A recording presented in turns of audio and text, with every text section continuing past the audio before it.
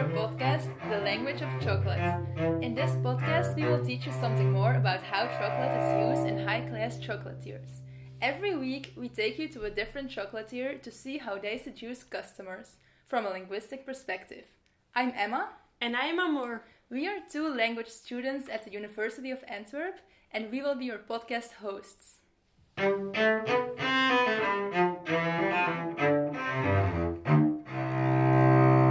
Hey! Welcome to the first episode of the Language of Chocolate podcast.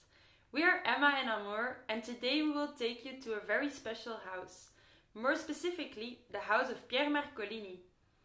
This Belgian chocolatier is famous in the whole world for his delicious chocolates. He has recently won the award for Best Pastry Chef in the World during the virtual edition of World Pastry Stars 2020. Pierre Marcolini is known for artisanally producing his own high-quality chocolate, selecting only the best chocolate beans from sustainable plantations in Brazil, Equatorial Guinea, and Mexico. This rebel thinks outside the chocolate box and has done several artistic collaborations with luxury designers such as Yves Saint Laurent, Victoria Beckham, and Tom Dixon. We have some very special guests for you today. First, we're going to start with some theory, but don't worry, it won't be boring, promised. Our first guest is Helen Willemsen. She will tell you more about the research of Dan Jurevsky, an American professor in linguistics who compared the language use of cheap and expensive restaurants. What does this have to do with chocolate, you ask? Well, let's find out. So, hi Helen, welcome to our studio. Hi Emma, hi Amor, thanks for inviting me. I'm thrilled to be here. We are very happy to have you here, and we're excited to hear about your findings. So, what have you brought for us today? Yes, so today I'm here to tell you more about the research of Dan Jurevsky, because I think his research on the language of food might be interesting for a podcast. For example, in one of his research projects, he studied the language of restaurant menus. Because it's true, right? You can often easily point out which menu is from a cheaper restaurant and which one belongs to a fancy restaurant. But do you know why exactly? There is a visual aspect, of course, since cheaper restaurants always put up a lot of pictures. But there's also some linguistic markers. For example, expensive restaurants use a lot of adjectives that describe the flavors. Think of things like zesty, creamy, crispy. Cheap menus, on the other hand, use filler words like delicious, freshly, flavorful. Expensive restaurants also love to use rare words and long words. However, and this might sound quite contradictory, in total, they don't use a lot of words to describe their dishes. As Jurevsky describes it, expensive menus are linguistically modest. And this modest advertising is a way of displaying luxury status. Thank you, Helen, for your interesting comments on food language. Now I know what to pay attention to next time I go out for dinner. All this talk about food makes me hungry. As the quote goes, life is like a box of chocolates. You never know what you're going to get. We'll surprise you with a second special guest. Here is Shawnee Youngers, language expert. She will tell you more about the language used at Pierre Marcolini. Hi, I'm very happy to be here. First of all, I'm going to give you some insights into the name giving of the chocolates. When you take a closer look at the names, you immediately see that some of them are named after Grand Cru wines. This association supports the idea that cocoa deserves a high status out of respect for its origins, just like fine wines. Another remarkable element is that some chocolate names refer to countries like Ecuador, Brazil, Madagascar, or Venezuela. These country names are references to the countries of the cocoa plantations. Pierre Marcolini himself travels to exotic places every once in a while to select the best cocoa beans from local and independent producers. Eating chocolate that is named after these faraway places will give you a feeling of exclusivity. You get the idea that you travel around the world just by eating this chocolate. You travel to this particular country and its taste. So in the end, buying this chocolate makes you a high-class traveler. I also want to highlight the fact that the language used on the official website of Pierre Marcolini is used as a device to distinguish themselves from other chocolatiers. Even on the English website, they refer to themselves as Maison Pierre Marcolini and chocolatier, showing that they're not just an ordinary chocolate shop. It's not the only time they persist in using French. Their heart-shaped chocolates are, for example, given names like Séduction Heart or Douceur Heart.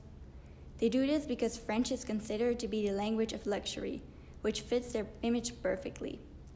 Another example of linguistic distinction on their website is the way they describe their chocolate boxes. These are all presented using a small text that contains distinctive terms like iconic, carefully sourced ingredients, passion, perfected, divine, etc. Thank you, Shawnee, for these interesting comments. Now, let's dive deeper into this topic. We had the opportunity to ask Pierre Marcolini's retail director, Charlie Bourbon Villalba, a few questions about the linguistic landscape. Charlie Bourbon has been specializing in the world of luxury and gastronomy for 12 years. Hello! Hello, good morning. Hello, finally. Good morning. Thank you very much for coming. Thank you for your time. You're welcome. So let's start with the interview. So our first question was, who decides the names for the chocolates? Is this decided by the creators, so the chocolatiers, a marketing team, or Pierre Marcolini himself? And what is the main motivation for choosing the names? We don't have a choosing name process, if it exists. It really depends. Sometimes it's Mr. Marcolini ideas, and since the beginning of the creation process, he got a name for that new product. Sometimes it's the marketing team who decide about something because it's trendy or because it's close to something with the chocolate.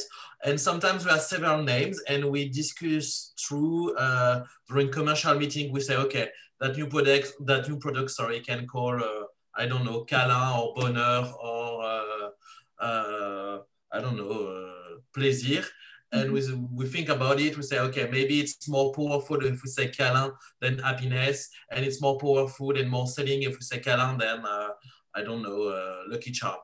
So we don't have a creation name process. It's depending on the situation. Yes, okay. But the name is always in French. Oh, yeah. Yeah, that's nice. Very interesting. We also took a look at the website and we noticed that some of the chocolates are named like fine wines, like for example, Grand Cru. What is the reason for this specific association between chocolate and wine? We don't think as an association, because, but as something very similar. For chocolate and wine are the same. It depends really on the land and where it's produced. So you can have the same trees of wine, not wine, but grapes in Bordeaux or I don't know, in California, and the taste won't be the same. And it's exactly the same for the chocolate. So you can have twins tree, one in Brazil and one in, I don't know, Madagascar. And the taste of the fruit will be totally different. So this is why we talk about Grand Cru, because we really know the tree, we really know the exact part of the land where we take our chocolates. So we know the farms, we know the producer, same as the wine. For the wine, you have the chateau, you have the really precise tree that make a very specific bottle of wine. And we do the same for the chocolates. So for instance, for Chuao, it's a small village in Venezuela. We really know with the bean bags from which tree it came. Okay. So it's kind of the same process of really Grand Cru, because we really know exactly where it comes from. Whoa, from the specific tree. That's interesting. Then the third question was, in interaction with customers, do your employees have to pay specific attention to their language? Are there specific things they should avoid, like dialect, informal usage of language, or that they should adopt, like, for example, a specific jargon or politeness forms? Is there first things first, we are a luxurious brand. So before being a chocolatier or a patisserie, we are a luxurious brand. So we adopt all of the luxurious code, we adopt all of the luxurious attitude.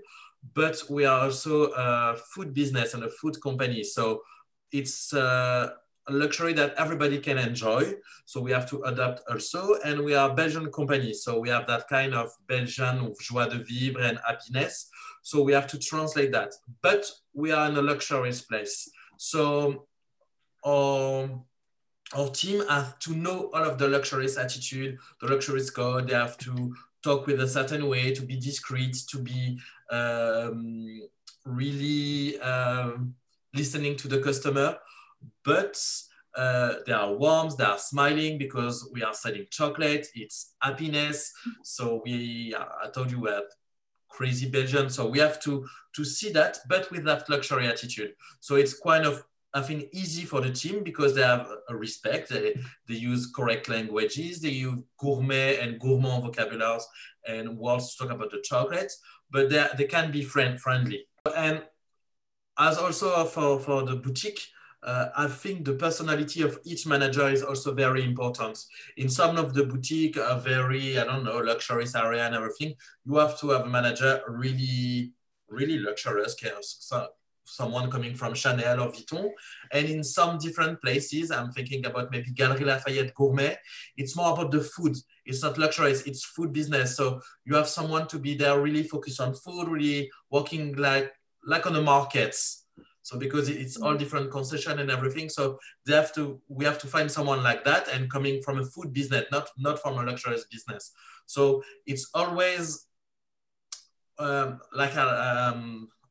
always saying that we are close to Chanel and a boulangerie, and we have to move from Chanel and the boulangerie for all of our codes because we need the traffic from a boulangerie, but the attitude from Chanel. So we always have to move like that. Very interesting. Yeah. Okay. Thank you so much. Thank you so much. Thank you so much for your Are we good? Yes? Yeah, perfect. Okay. Yeah, perfect. So I go back to my sales. Have a nice day. Bye-bye. Have a nice day. Bye. Well, that was it for today. Next week, we'll take you to the chocolate line to explore the linguistic landscape there. We hope you enjoyed today's episode about Pierre Marcolini. Anyways, we were very pleased for having these fascinating guests here in our studio. Thank you for listening, and until next week. Bye!